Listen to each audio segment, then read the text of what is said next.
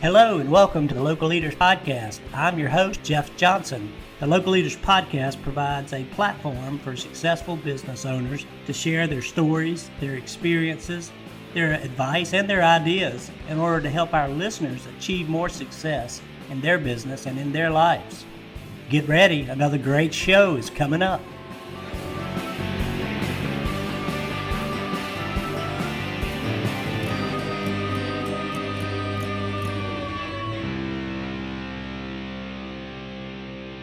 Good morning and welcome to another episode of the Local Leaders Podcast. I'm your host, Jeff Johnson, and I am thrilled today on a Monday morning to bring to you Tim Baldwin from Front Street Brewery. Good morning, Tim. How you doing today? Hey, good, Jeff. How are you? Doing fantastic. Thank you very much. And we're just excited that you're up early up over there in Idaho to talk to us. Iowa. Where did I get Idaho from? I got my eyes right, but hey, I wouldn't mind being in Idaho. That's beautiful. That's a beautiful part of the country. But we're in the middle of the cornfields out here in Iowa. Well, as is Iowa, though. That's a beautiful place for any of us who, to have an opportunity to see those sites. But I digress, and I apologize for that. But Front Street Brewery in Iowa, we've got Tim with us this morning, and we're thrilled to have you, and just kind of looking forward to learning more about Front Street Brewery, and hoping maybe you could start us off by sharing your story, your experience, and kind of building this business. Yeah, sure. Thank you, Tim. Sure. So, I'm not the guy that started this business, but young couple started this in 1992. Steve and Jenny, and Steve was an engineer, Jenny a homemaker, and Steve had this dream of getting in the beer business. So he kind of tossed his career aside, and they built this brewery. It was the oldest brew pub license in the state of Iowa. The only older license in the state is Millstream Brewery, and they had an actual brewery license. So we were the brew pub, they were the brewery. Millstream, I believe, was around 1986, and Front Street in 1992. So Steve and Jenny opened this little pub and eatery up, and Steve would brew beer in the wee hours before the restaurant was open. He had quite the contraptions to get his equipment and product down into the basement level of this building where he did the brewing. We still have remnants of the old crane that he used, and he used to remove sections of the floor to haul materials and grain downstairs. The basement was full of tanks, brewing equipment, and so forth.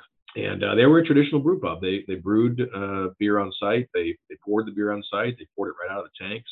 And that's what they did for the longest time. Unfortunately, that location, which we still operate today as our pub and eatery, is located on what used to be known as Front Street in downtown Davenport, Iowa. As many river towns have front streets along the river, and we're on the banks of the Mississippi River. And if you know anything about the Midwest and the Mississippi, you know that it floods often, and we have not been able to escape that here. So opened in 1992, I think late 1992, and in July of 1993, there was a devastating flood in downtown Davenport, and the building succumbed to the floodwaters after days of battling the flood.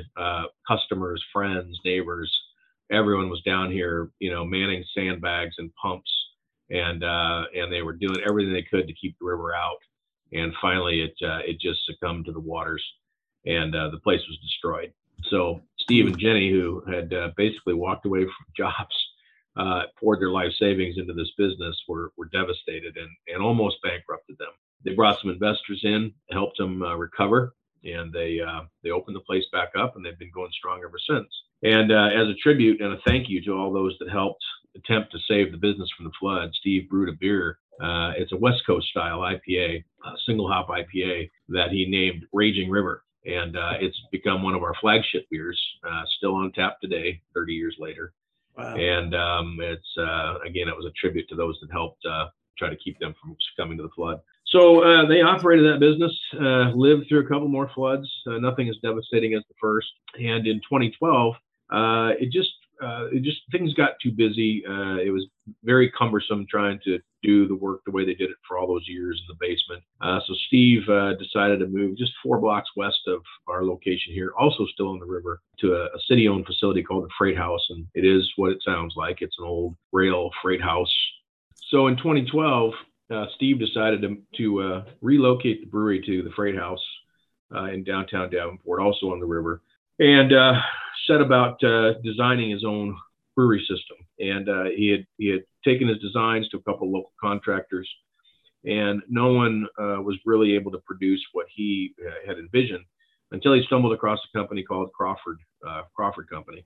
Crawford they were a large industrial HVAC company, so they had a lot of experience with bending metal and round metal and all those kind of things. And in Steve's mind, he thought, well, heck, these guys ought to be able to just make bigger round pieces of metal. So he met with Crawford, and sure enough, they were able to help him develop the brew house that he had envisioned. And so he deployed that system. It's a standard 3-tank system, and it is now the granddaddy, the prototype to all of the systems that Crawford Brewworks now makes. That company saw the opportunity, and with Steve's help, launched a new division called Crawford Brewworks. And today they build brew systems, very top of the line brew systems that are sold around the country, and I think in fact worldwide, with Steve's help. And I think Steve continues to consult with them on those systems in his retirement days. So Crawford themselves actually opened up a small brewery here in town. They used to use our facility as the place where they'd bring their customers in to demonstrate their system. But over the years, they've improved on the system, and everything's all digital. Ours is a manual steam gauge system, we'll call it, and my brewers prefer to use that rather than the all digital systems. So they built their own brewery to highlight their equipment. So we got a great relationship with them. It's great that Steve was able to help them launch that business. And I'm told it's around 15% of their business now is building these breweries, and they're a big company. So that's kind of cool. Yeah, that's a really cool part of the story, because taking his expertise and launching a whole new business basically for Crawford. So thanks for sharing. Yeah, you bet. So my business partner and I, of course, all this has taken place long before we had any interest in brewing business. And, I really, and let's see, I meant to back up and say that Front Street was the oldest brew pub license in the state of Iowa. At that time, Front Street was also the 300th craft brewery in the United States. That list has grown today. I think we're over 10,000 now. Heck, we're over 100 just in the state of Iowa. So, we go back a long way. And those beers that Steve brewed have been being brewed that entire time we've been in business. So one thing that Steve never did was distribute any of his product. So he brewed it. He poured it now at the new location, the brewery and taproom location. He had removed all the brewing equipment from the pub and eatery location so his wife could expand the restaurant operations. And then he sent the beer via distribution down to the restaurant, but never did he distribute his beer to others. He also was a bit of a purist. He's a real brewer's brewer. And his wife would bug him all the time to do things that were a little bit more drinkable for your average restaurant goer. So things like a cherry ale or something along those lines, which Steve absolutely hated putting his name on, but they sold well in the restaurant. So his wife was always on him about that. But anyhow, they kept going along like that for a while. And somewhere around 2014, a couple years after Steve opened up at the Freight House location, a couple of guys approached myself and my business partner. I'm a real estate developer. I'm also, I've got a passion for old buildings. I've done several rehabs of some recognizable historic buildings in the Davenport area. And a realtor friend brought these two guys to us who were looking to start a new brewery in Davenport. And they came to us, or he brought them to us because we have these connections to these old buildings. And they were looking for some lofty kind of old brick buildings that they could use to build this brewery out. And, we kind of racked our brain and really didn't come up with anything other than our office building, which I'm talking to you from right now, which happens to be a historic 3-story building right next door to the Front Street Pub and Eatery. And we had a first floor space that we had gutted and we made a really cool brewery. But we had developed this relationship with Steve and Jenny. We're right next door, so we eat lunch there often. And we just felt like we needed to talk to them before we put a new brewery in right next door to them. So had that conversation with Steve, and he said, it's more, yeah, absolutely, the more the merrier. He said, hey, we'll all just be busier if we have more breweries down here. So, okay. So started down this path. Again, I knew nothing about the beer business. My partner and I knew nothing about the beer business. We weren't even craft beer drinkers, to be honest with you. Went on this kind of journey with these two young guys, and learned a lot about this business and a lot about the business side of the business. Of course, developed a passion for craft beer along the way. And when we got to the point of, just deciding to pull the trigger, we went back and talked to Steve and Jenny one last time, because one of the things we weren't going to do in this new brewery was have food. And given that we're literally 10 steps out our door to Front Street's restaurant, we wanted to have a conversation with them about some sort of a through wall agreement for food. And we sat down with them and had that conversation, and they said, why don't you just buy the restaurant and put it all under one roof and open your own brewery and have your own food, and we're just going to go up here and make beer at the Freight House. And we said, okay. So we headed down that path. And as we got closer to the day we were going to close, Steve Partners came in and basically wanted more money. And we said, well, that's not going to happen unless we take it all. And that, that's kind of history there. We ended up buying the entire business, brewery and all. So we never did open the new brewery. And again, after having learned a considerable amount about the business side of the brewing industry and the craft beer industry, I recognized the opportunity to distribute our products to the public, not just to our own pub. And so we closed in May of 2016. Really nothing changed other than the fact that we started developing relationships with distributors and started distributing some of the products that sold very well in the pub and eatery. One of them happened to be a cherry ale, which we branded Cherry Bomb Blonde, and it has become an enormous success. It really blew our brewery up. Today, we've got I think we have 4 or 5 beers that have their own brand wrapped around them and sell at retail at grocery stores and liquor stores. And of course, everything we produce, we keg and sell through bars. Cherry Bomb Blonde has been a top seller in our market. It hit the market. Oftentimes, well, first of all, it's the number 1 selling craft beer in the Quad City area, we call it, and it has been since it hit the market. Oftentimes, it surpasses some of the big name beers that are sold into this market every so often. So it's carried by some 500 locations around our area here in this greater area of about 500,000, and it's just been an amazing hit. So we've expanded throughout Iowa and into Illinois. We have 3 primary distributors selling our product. Over half of our beer production, all of our canning, and over half of our total beer production is now done at Potosi Brewing Company in Potosi, Wisconsin. Potosi is the home to the National Craft Beer Museum, and they are a nonprofit organization whose only goal was to employ the town of Potosi and Tennyson by opening this brewery back up. It's run by a fantastic guy who's in the insurance business. And the coincidental thing is that Steve, in his early days, before even opening Front Street, Steve actually, while he was working his job at the nuke plant as an engineer, Steve would drive to Potosi and brew for them. So he brewed Potosi beers very early on, and even continued to brew Potosi beers after Front Street was open. And so we've had this 30-year relationship with Potosi. We're now their #1 customer. They've had to expand their operations several times. In fact, Wednesday, I'm going up there to see the new canning line and new tanks and the new filtration system and everything they've put in to support our beer production. I'd say Potosi is brewing 2,000 to 3,000 barrels a year for us, which is more than half of our total production. The balance being done at our brewery and at the Freight House. we tend to send the production beers up to Potosi that are heading out to distribution and retail. And we, our brewers, get to have fun and experiment and produce the IPAs and do all those types of things here locally that go out to our local bars. I was about to ask you that question, so you preempted it perfectly, because I was curious as to what work went there versus what you kept in house. So thank you for sharing that. Well, for quite a while we used a mobile canner. We just don't have enough space at our operation here in Davenport.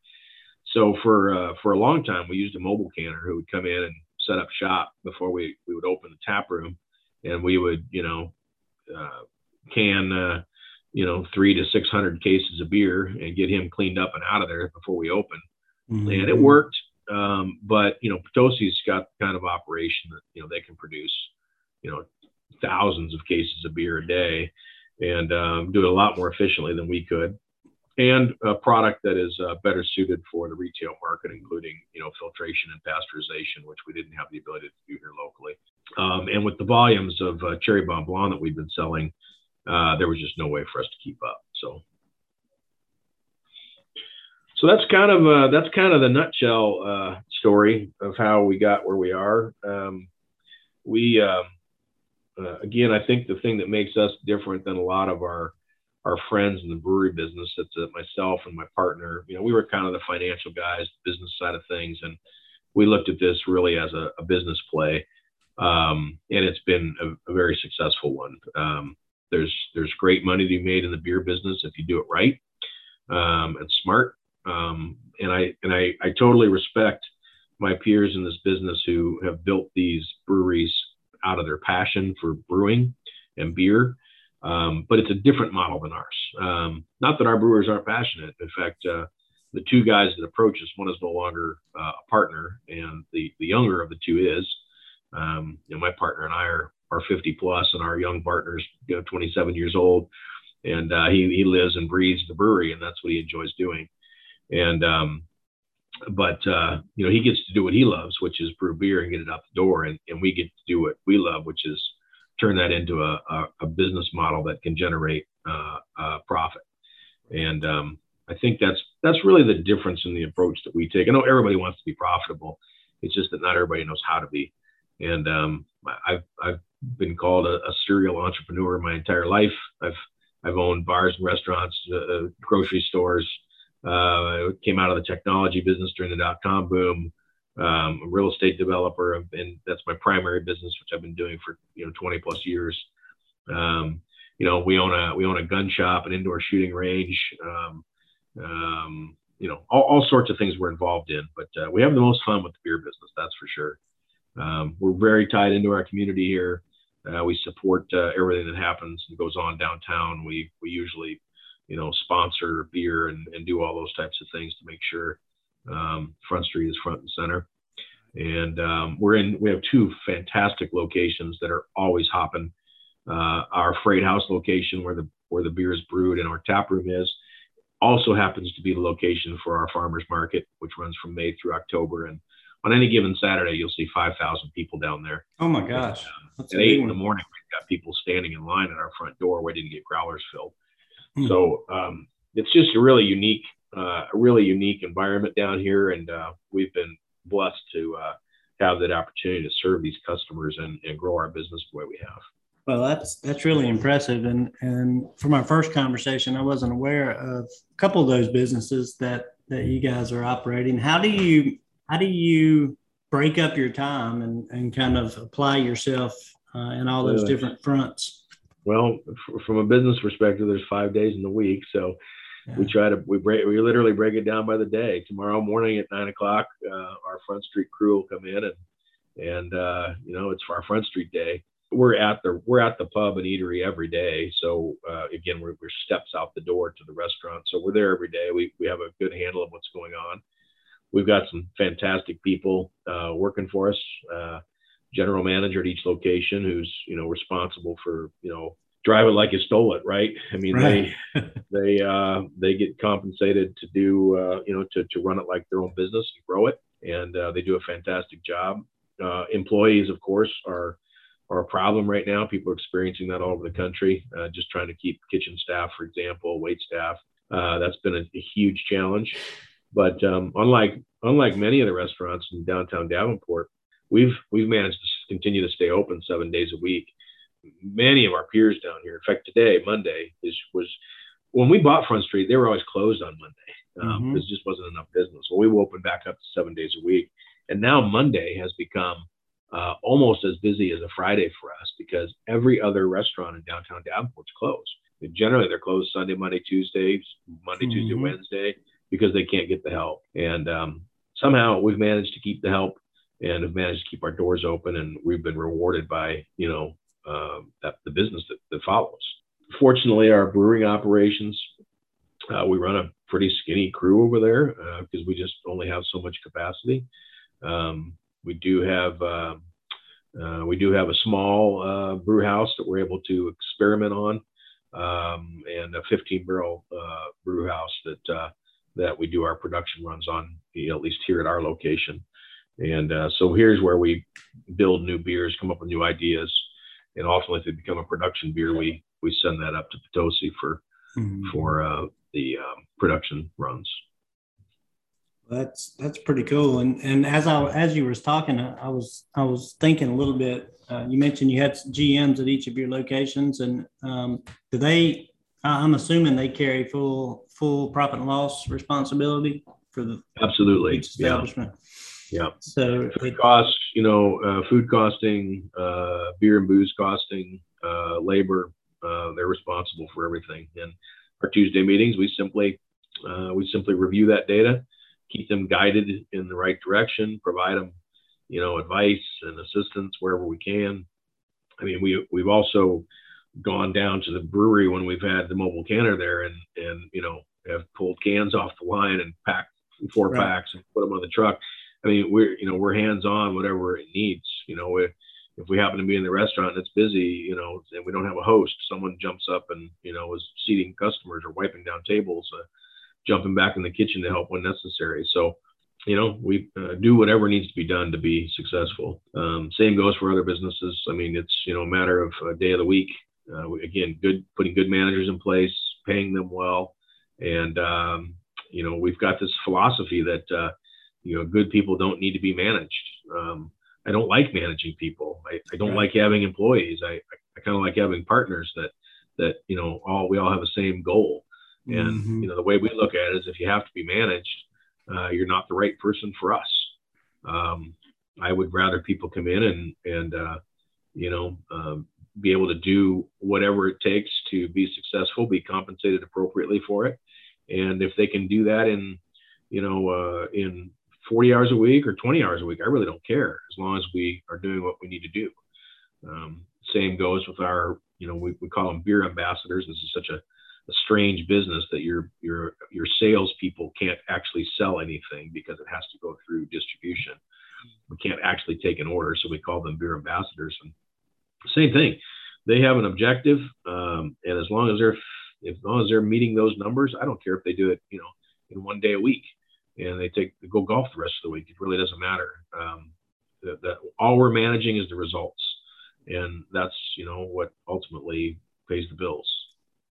Right. Well, I like that. And are you guys hiring that talent that already has? It sounds like you are hiring people who already have that capability and skill set, rather than hiring for the person and training them up. Is that a fair statement? I would say that most everybody in those roles were folks that had some experience.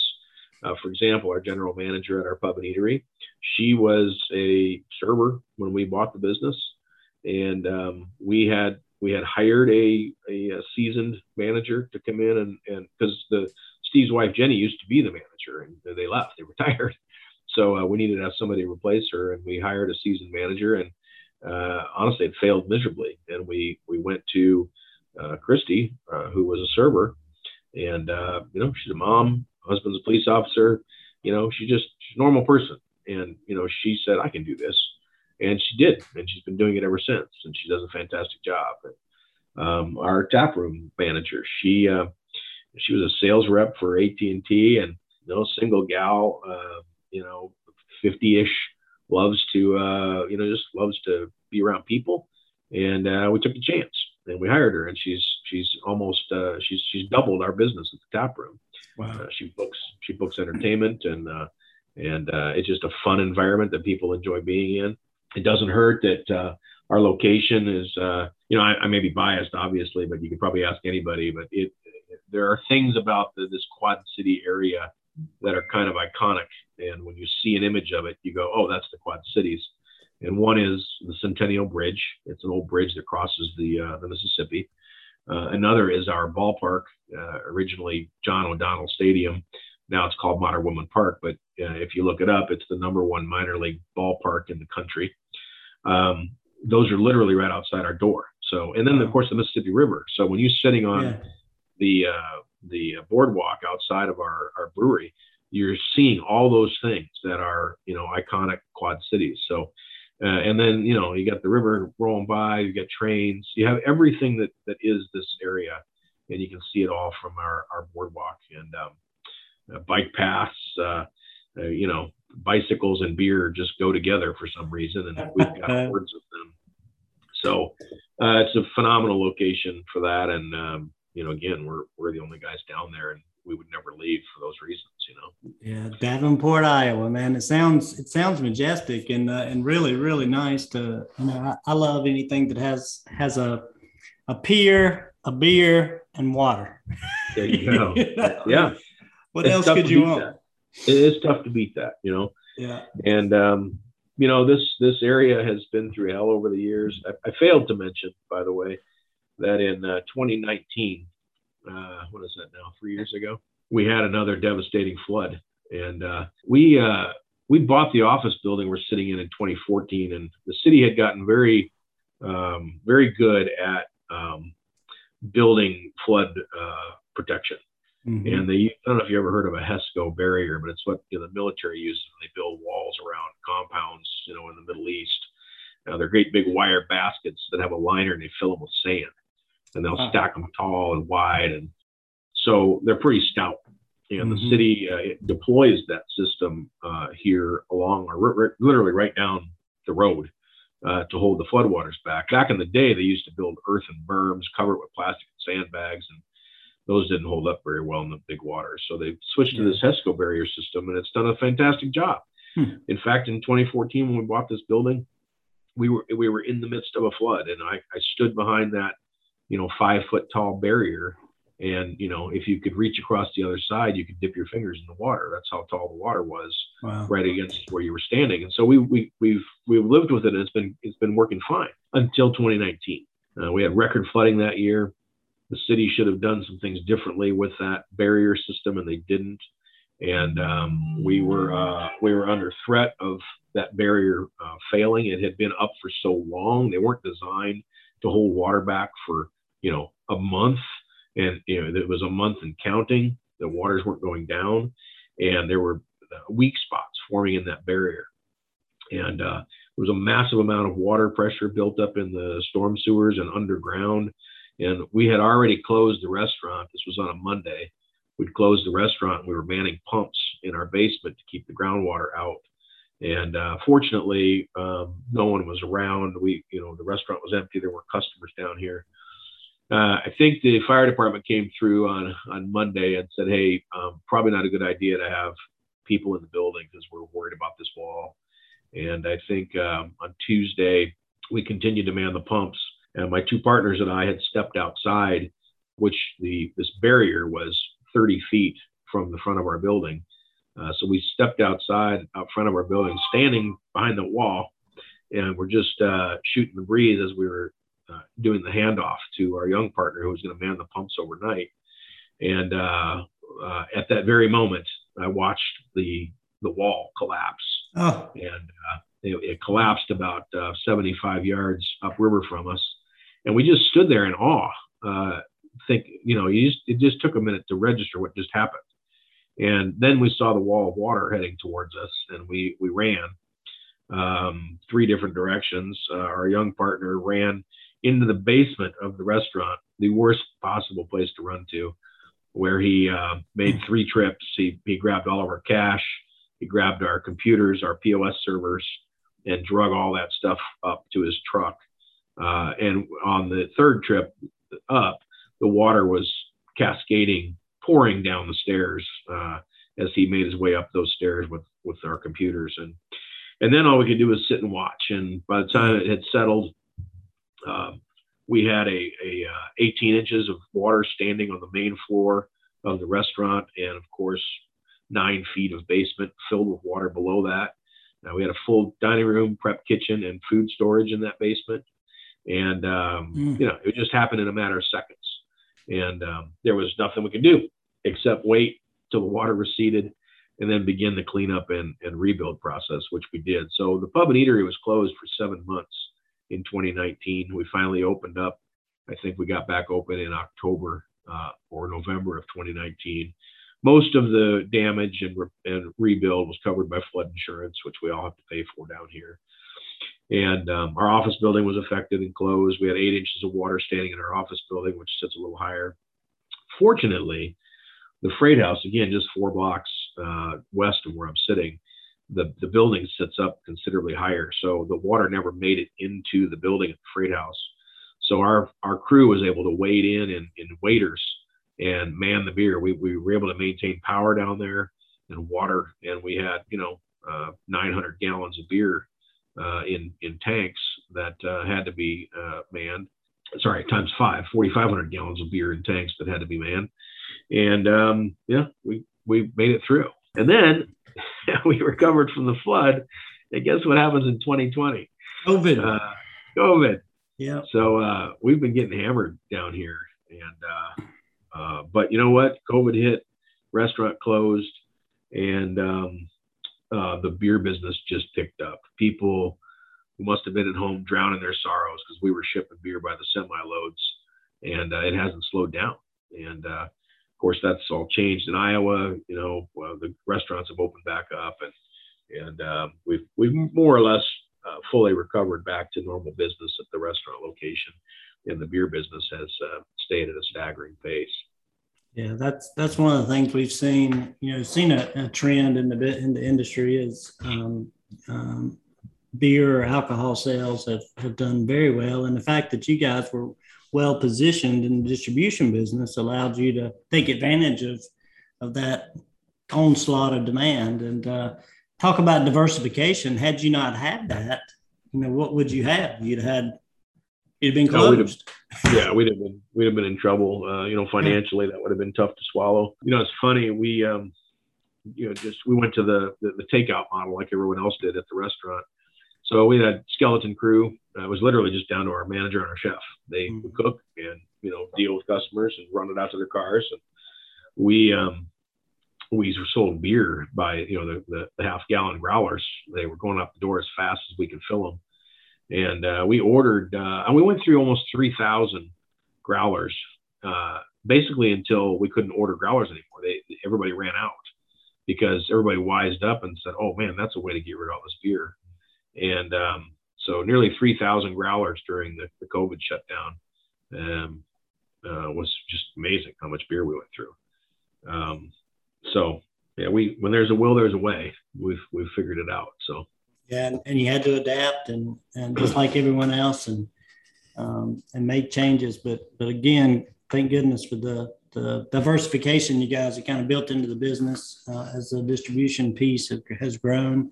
You're brewing, you're distributing, you're retailing essentially in the restaurants and the tap house or tap room.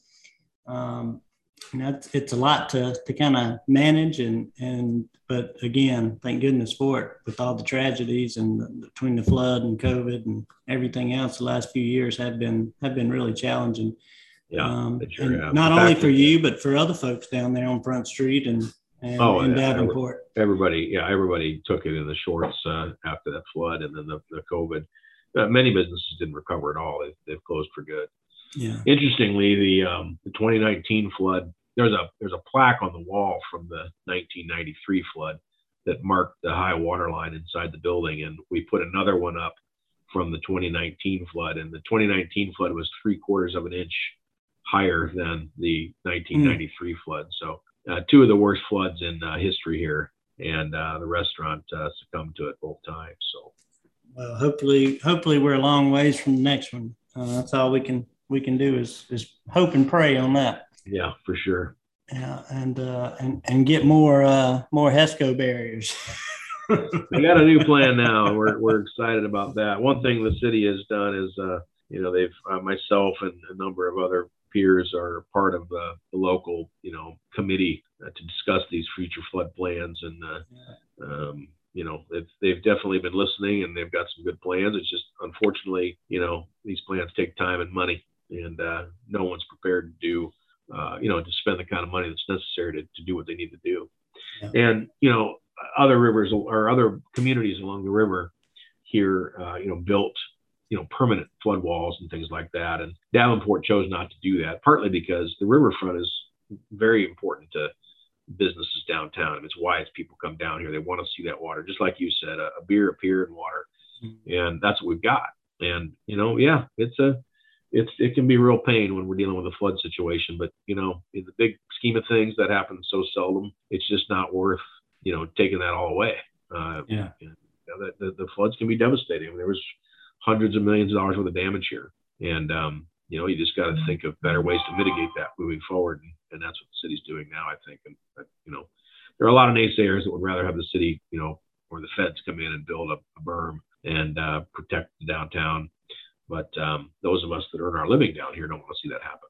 Yeah, it's a catch-22 in a lot of instances. But hey, I just realized I was having such a good time listening to the story and all the different challenges that you faced so far that I just realized where our time's getting to. So I want to be respectful for you. I know you've got other commitments this morning. But one last question before we kind of roll out of this particular podcast, and I'm just kind of curious and I've been asking most of the restaurant owners we're talking to how you're handling the food cost issue, because of course we've got shortages, but we've also got significantly rising food prices. My question is, are you guys absorbing that? Are you passing it to customers? Are you finding money in other spots? How are you addressing that particular issue?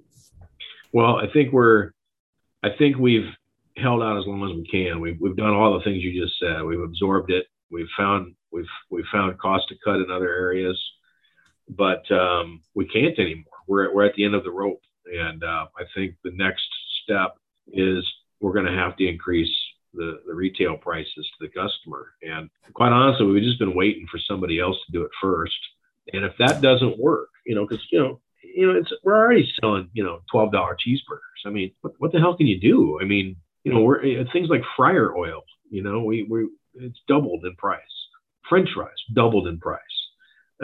Chicken wings off the charts. I mean, tripled in price. Mm-hmm. You look at these things, and when you're talking about a food cost, normally a burger and fries, you maybe got 60 cents food cost in your fries. Well, now it's $1.20. Well, you got to make a 30% margin on. You got to have your food costs around 30%, or the model doesn't work. People think that there's you got fat profits in the restaurant business, but I'm here to tell you, when a third of it goes to food costs and a third of it goes to employees, all you got left is a third to pay for all the overhead and try to eke a profit out of that. And we're not making a profit on the restaurant right now. We've been happy to only be losing a few $1,000s a month. Going into winter, that's going to be a problem. We're going to be in the potentially 20 to 30,000 a month losses in the wintertime. We always experience losses in the winter, but we can't continue to do it because we're absorbing the cost of overpriced food. Right. And if that doesn't work, then we're talking about a complete rehab of our pub model. We consider what we do upscale pub food. You can come in here and you can get we have a few entrees, a salmon entree and a chicken entree and fish tacos and fish and chips and things like that. But, right. If I sit down and look at what we sell the most of, it's burgers and fries.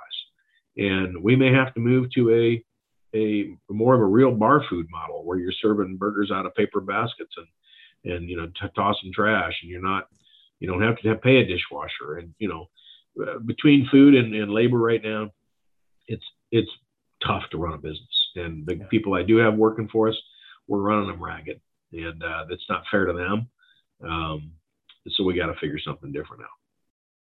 Well, I think you're exactly right, and I guess the sweet spot, like you said, for prime costs is going to be around 60%, or preferably in the old days even better. Yeah, between 55 and 60, but I don't know that anyone's operating at 60 and below anymore. I don't think so.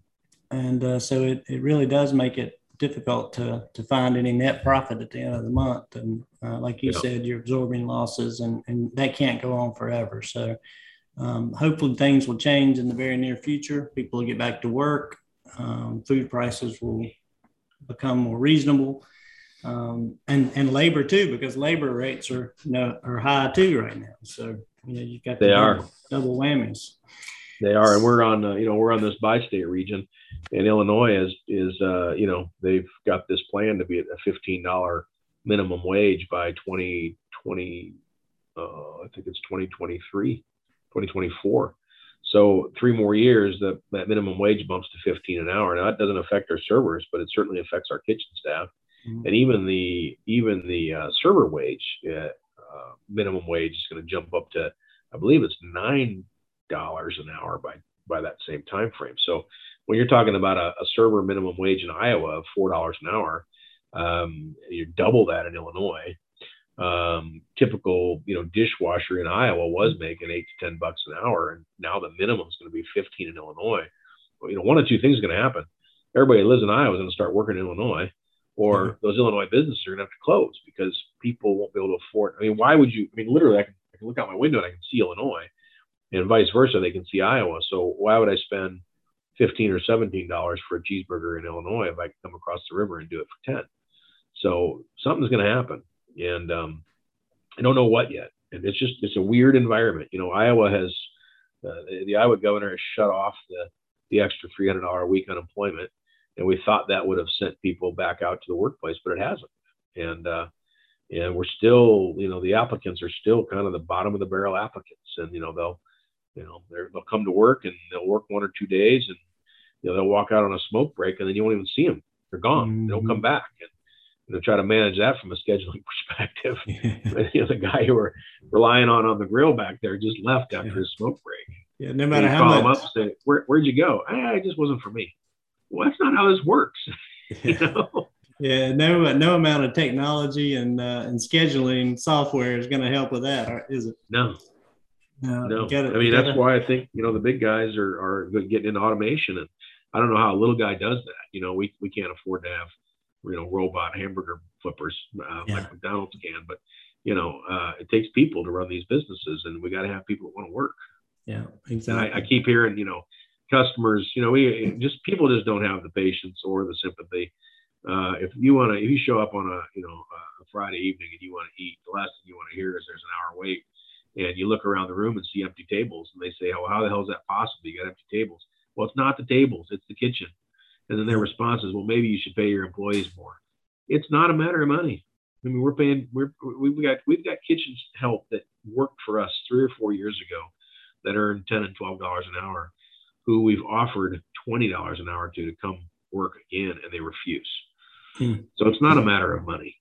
It's a whole new ball game. I think that a lot of people have left the industry. The hospitality or food industry in terms of workforce.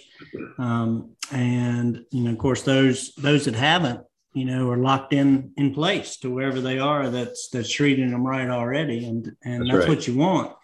But there's just no excess capacity there for more workforce. I'm not sure what the solution is. Automation would be great. But like you said, a mom and pop business can't afford a $50,000 computer system to flip a burger, as you said. Right. So what do we do? I don't know. I don't think we're going to answer it today here on the old Local Leaders podcast. But as soon as we come up with a good answer, we'll certainly share it with you. And we appreciate you, Tim, bringing your perspective and your broad background to the forefront here for us, and sharing your thoughts and ideas and stories, about the business. And again, we've been here today with Tim Baldwin from Front Street Brewery. Tim's a serial entrepreneur with multiple businesses that he and his partners are running today. And Front Street, though, is of course there in Davenport, Iowa. And if you haven't had the opportunity to go down and have some of those great beers, you need to get down there and try it. And I did make a note about the cherry. Is it the Cherry Blonde Bomb? Cherry Bomb Blonde. I got it backwards. Cherry Bomb Blonde. Yep. That sounds like something that we need to get up here in the North Carolina area. We're gonna have to send those trucks a little further. Right. Well, I sincerely thank you, Tim, for being on today, and I've kept you a little longer than I meant to. But thank you for coming on and sharing your story. Any departing comments or words of wisdom that you wanted to get out? No, appreciate the time. Love sharing our story. Of course, we'd love to have you and any of your listeners stop in sometime and see what we can do. And just appreciate the time. Well, you're very welcome. Again, you Chicago folks, or you Illinois folk, I should say, go across the river, spend some time in Iowa at the Front Street Brewery with the team, and enjoy some of that craft beer. You've got the tap room, you've got the brew pub. What's the website again? www.frontstreetbrew.com. Frontstreetbrew.com. You can also find us on Facebook and Instagram. Awesome. Not to be confused with our friends in North Carolina, also called Front Street Brewery. Yeah, and I confused it the first time when we were looking it up. We were like, wait a minute. That's here down. That's in Wilmington, which does have, I believe, it's either River Street or Front Street. I can't remember which, but we're in Davenport, Iowa, ladies and gentlemen. So make sure you're in the right state when you go looking for Tim and his team. But thank you again, Tim. I'm going to wrap us up, and we appreciate you and all of our listeners to the Local Leaders Podcast. Thank you so much for joining us, and we hope you'll come back for our next episode. Thank you. Thank you for joining us for another episode of the Local Leaders Podcast. You can find us at www.jeffzpodcast.com or jeffcjohnson.com. And don't forget to follow us on Instagram, Twitter, Facebook, LinkedIn, and YouTube. Thanks again for listening, and be sure to come back every Monday and Wednesday for our next episode.